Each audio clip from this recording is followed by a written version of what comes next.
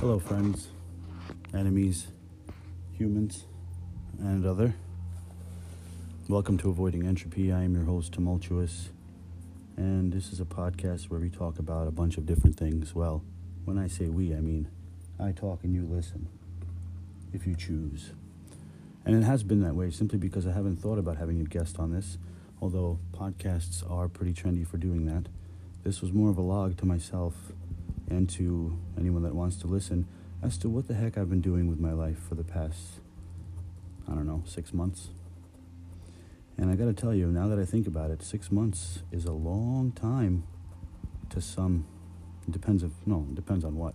To a mosquito, it's like, let's say, 180 lifetimes, maybe a little more. And to a sycamore tree or a shark that lives for almost 1,000 years, it's a wet fart. 6 months, So I think I'm going to change this up a little bit and have a guest on my podcast. I've reached out to a couple of people that I think would be interesting to talk to, as well as share those talks with you. Because as much as I love to talk, I don't like to be bored, which is why I usually stick to talking to myself, sometimes into a microphone, because I never get bored.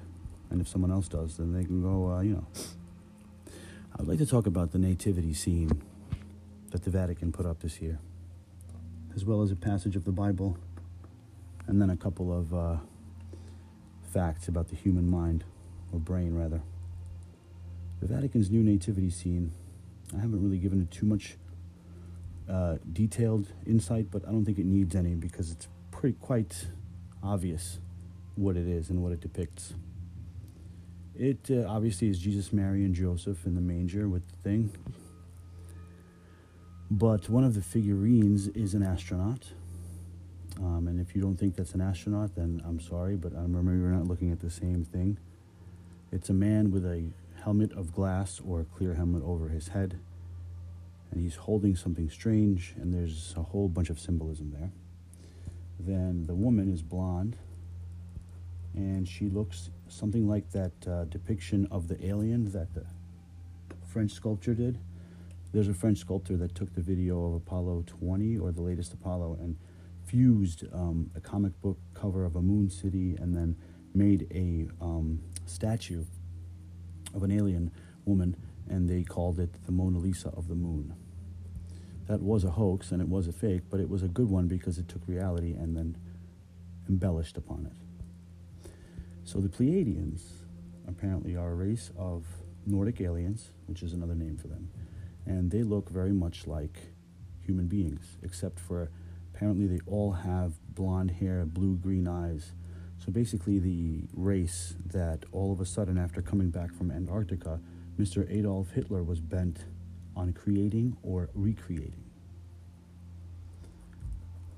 So yeah, let that sink in for a second.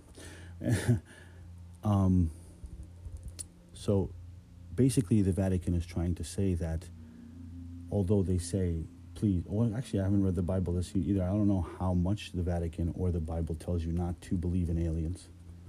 Everyone that believes in Jesus Christ, our Lord and Savior, who, by the way, whenever they say that, Jesus Christ, our Lord and Savior, you could automatically assume that they haven't been to church in about 6 months, but probably should go and need to go.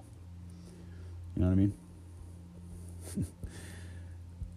I don't know. All those believers would tell me that that's not true. In fact, I know a couple of religious people that were born religious but are no longer religious, that are from South America. And I tried talking extraterrestrials with them, and they wouldn't have it. But it's interesting how it works, because at first they were completely dismissive of me and started calling me crazy and I'm stupid and all these things, which I'm normally used to already, even without, I'm not talking about extraterrestrials. But I take it as a compliment at this point. So, and then little by little, I told him to watch certain things, and he starts to believe some of it. Well, not believe it, but understanding. For instance, I told him about AI, I told him about robots, I told him about things like this, and he's like, okay. He still calls me a crazy Martian, but at least I'm getting somewhere. people like that don't believe in extraterrestrials because they say that the Bible says they don't exist. Well, what if the Vatican, who is pretty much, I would say they have a city legitimately built upon the Bible, if you could say that, were to come out and say, hey guys, guess what? Listen, we're really sorry. We know thou shalt not lie to your believers for hundreds of thousands of years, or actually hundreds of years. But we did. We're sorry. We're going to say some Hail Marys. We're going to confess, and we're going to forgive ourselves. This is the problem with disclosure. Everyone thinks it's going to be this gigantic, monumental, pandemonium-causing event. What people don't realize is that disclosure has been happening this entire time. It started happening in 1980-something with the release of the movie Close Encounters of the Fifth Kind. Now, Close Encounters of the Third Kind. Spielberg, right? So apparently Spielberg was visited by some aliens. And then right after that, the Spielberg was visited by other aliens that looked the same, but they were much meaner. And they yelled at him and they mistreated him, and he made him very, very scared.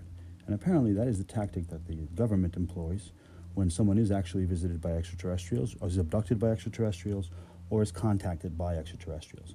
They make sure to follow up with their own form of visit, abduction, or contact, and whatever they did to him or her at the time of the abduction, that is actual extraterrestrials, the government makes it worse.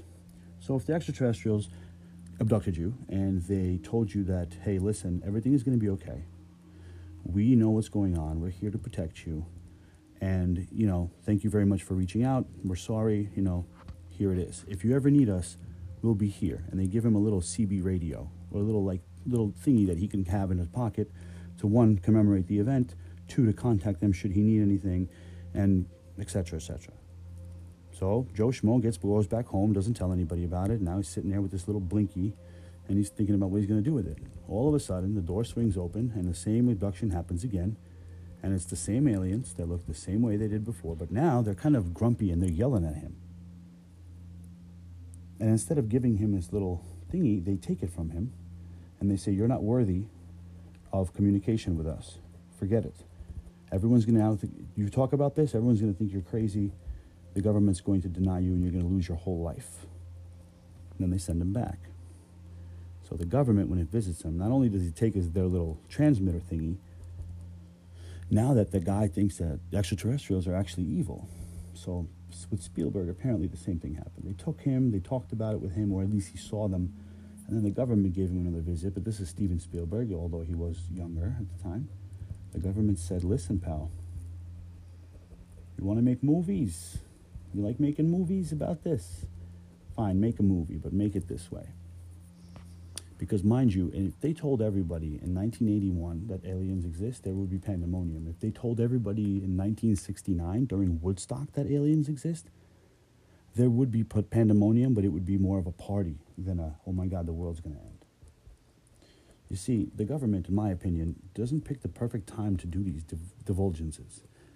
Like when you're at the peak of hopelessness and there's nothing left in the world and lots of people are dying for no reason, aka the Vietnam War, that would have been a good time to tell people about the aliens. But they didn't know enough about them to divulge that information yet. So they started leaking them slowly through movies and through the media. Everything. Because as we know, there's a lot of big companies that own all of the media. These 6 or 7 big corporations that run the world, essentially, buy media. That's actually true. You could actually look that up. That's public information in the Who Owns What section of Google. Just like you can see that the U.S. Navy carries a patent for anti-gravity propulsion. Now, why, oh why, would the Secretary of the United States Navy need a Google patent on the propulsion that's anti-gravity? Well, because if somebody comes up with that before him and puts a patent on it, he can no longer own the patent to the object, right? And why would that be a fear of his? Well, because obviously other people know about it. Just his man Caesar that invents, quote-unquote, all these things is the first one on the jump. So it's public knowledge that these companies own the world, and it's public knowledge that they do show us whatever they want us to see, which leads me to believe furthermore that it was them that said okay to these things as a way of small disclosure, light disclosure. I don't know if you've noticed, ladies and gentlemen, but all of the sci-fi movies that we are seeing or have seen are slowly some actually quickly coming true.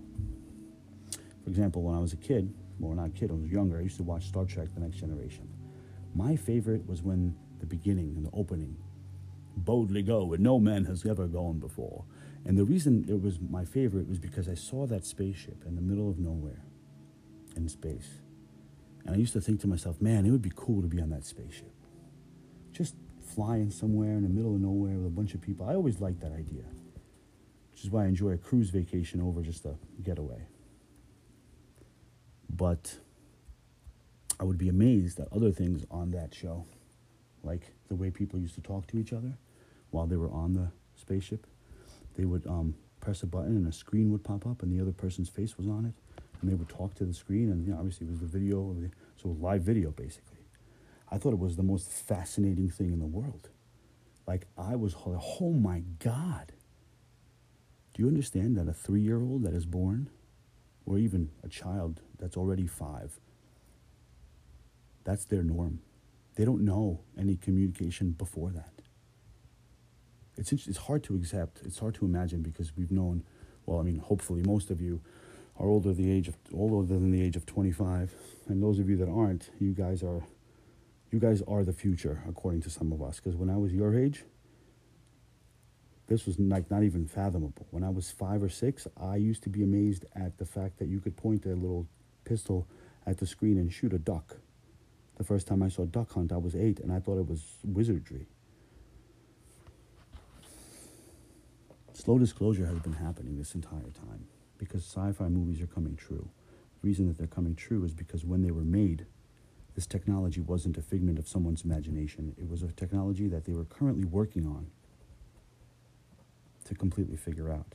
How did Spielberg know what a UFO would look like? What gave him the idea that it would look like a flying quote-unquote saucer, which I don't know if anyone knows what that is. It's a small plate that goes under your teacup. If you put 2 of them over the other, looks like a UFO. Or one of them, I guess, a flying saucer. It's not a guy that makes your sauces in the restaurant industry. That's a saucier. Anyway, Spielberg had no way of knowing what it would look like. So you tell me it's coincidence that he guessed exactly what, come on. He saw them, but he was one of the first people, one of the first times, and one of the rarest occasions. Because you guys have to understand, there's 7 billion people on this earth. That's a lot. Have you ever seen 1,000 people? 7 billion people, there's a whole bunch of people. And if you think of it that way, it's a big, scary place, the planet. But if you've been to more than one country on this world, you'll know that every time you go somewhere new, it gets smaller, the planet. With my feet on the ground now, I can feel how big the Earth is because I've been on different sides of it. And once you look at it that way, it's not big at all, it's small. That's why it's so overwhelming for some people to be leaders of large things because they're talking about, oh my God, I'm in charge of 20,000 people. Well, if you look at it that way, yeah, you're going to lose your mind. You can't look at it as 20,000 people. You got to look at it as 2 people, 20 people, and just add a bunch of zeros. Which is why it's easy to hide in public if you know what you're hiding from. And easy to find someone hiding in public if they don't know what they're hiding from. So when you're asking or when you're wondering when disclosure is going to happen, understand that the fact you're comfortable right now with me talking about this with you, and my grandfather would probably be hung for it if he talked about it when he was a kid. And take it 100 years back, etc., etc. People were burned at the stake in a place called Salem for talking about this not too long ago. So, disclosure is happening as we speak. They're only disclosing what they're knowing, what they know 100% to be true. And then adding 20 years to that. The CIA is now releasing files because of the Freedom of Information Act, just like I've mentioned before. But their files are being released from 40 years ago. So everything that you're reading now happened in 1980. Now, if that happened in 1980, what else do you think happened in 1980 that we're okay with now? Everything. Everything in that CIA document that's been released, you're okay with. Because if you weren't okay with it, it wouldn't have been released. Do you understand? They're slowly letting everyone know what's going on. When did it start happening? In the 1940s, which, like I said, 6 months ago is a wet fart to a sycamore tree. And 100 years is a wet fart to someone that travels at the speed of light. Keep your eyes to the sky. Keep your butts to the ground. And keep your feet moving. Because it's still going to be a hell of a ride. Happy thinking. See you soon. So, Ezekiel 1 reads, "Lo and behold, a whirlwind from the north came and brought a cloud, with lights emanating from it," and I'm paraphrasing here, "that were amber, and out of those lights came 4 creatures, with the likeness of man." So they weren't men, but they were likeness of men, which means they look like men. And then he goes on about webbed feet and goats and lions and all kinds of things, wings. But that's neither here nor there. A lot of people are probably going to argue this, especially the Jesus is our Lord and Savior people, and tell me that he was talking about something else. Some people, he was tripping on shrooms. And it doesn't really matter. I'm probably not going to listen to any of those because it is what it is. And like I said with the Vatican and here, guys, they are not going to stop and say, we were wrong, you were right. Conspiracy theorists are actually not conspiracy theorists. They're just people that are telling the truth. And we're sorry, yada, yada. They're not going to do that, ever. It's not going to happen. Forget about it. The government will never say, we don't know. That's it. That's their job. Their job is just to know or not tell you. They're not going to say we don't know. Because if they say we don't know, then everyone is fucked. Including the other governments that don't like this government. You know what I mean? Never show your weakness. And not knowing is definitely a weakness because knowledge is power. So, if you're waiting for that, you're going to be waiting a long time. If you listen to the little clues that they're giving you, you'll know before others. If you want to dig too deep and know everything right away, you'll probably either get shot or you'll be in jail, or, the best case, working for them. Because that's what happens to people that overstep their boundaries. Unless they're very good at overstepping their boundaries and they can be seen as an asset, which most people are not that do. So, between that Ezekiel thing, which told you a long time ago what was going on, and the Bible, the people that print the Bible, the Vatican, the church, whatever, they're okay with that statement, just like they were okay with making Close Encounters of the Third Kind. Somebody okays all of this. And for okay, they have to read it, right? So that's what it is. You could debate whatever you want, you can argue, but it's going to come to a point in time where people that are going to raise up these last attempt, desperate arguments, they're going to be feeding themselves out, weeding themselves out, the people that do believe in Christ as our Lord and Savior, all this stuff, they're going to have to come to terms with the fact that there's extraterrestrials, even if that day is when an extraterrestrial is walking outside with them and saying something. Where are they going to do that, How far do you push coincidence before it slaps you in the face, I always say. Now, let me tell you something about yourself. Well, unless you're an alien, you already know. In which case, you could sit this one out. Something about yourself is you don't like, or you can't accept that this is the way it is. You hate monotony, and you hate being in the same mind frame all the time. And hate is a strong word, and I'm using that very lightly, so that's not the truth, but a human being does not like to be in the same mindset all the time. A human being does not like monotony, and a human being is afraid of change only because they don't know what's going on. Also, a human being is what it's been taught. We are sponges. Little kids could demonstrate that by saying the F word as soon as they hear it, because it's a word they've never heard before, and there's a reaction to that word from the adults. Do you ever wonder why little kids pick up curses so quickly? It's because we treat them like curses. Like curses, like actual, I don't mean like Wiccanry curses, witchcraft, I mean. Like, I curse thee. So, if you say apple juice in front of a kid, you're saying it like, hey, you want some apple juice? Oh, I forgot to buy the apple juice. The apple juice this, apple juice that. When you say fuck you, you say it like apple juice, you know? A little kid who doesn't know what words mean yet, and to him or her, the sounds is all that they understand. Intonations, the way you pronounce certain things. So, hey, man, you listen, next time you go out, can you please pick me up a little bit of fuck you, please? That kid would never learn that curse because he thinks it's another apple juice. So as human beings, we are sponges just as well. We're always learning, and we're always weeding out the information we no longer need. For instance, a kid that's born today or yesterday, 10 years from now, won't not only not know how to use a rotary phone, he won't know what a rotary phone is or why, unless he really, really loves history, or she. We're weeding the information that we no longer use out. So people that are hell-bent on Jesus Christ say that he's our Lord and Savior, and nothing that is against him, blah, blah, blah, blah, blah, blah, will be weeded out just like the people that know how to use rotary phones. Because the human being needs to evolve. And evolve, the human being will, whether the human being likes it or not. And if it's going to take him this lifetime to understand that and come back to the next one as a different human being that already knows how to use a rotary phone, or doesn't know rather, and yada, yada, yada, until they understand what the hell is actually going on. Do you understand it now? Why is reincarnation valuable? Why does it exist? And why is everything happening slowly? It's because everything is sent on a lower curve.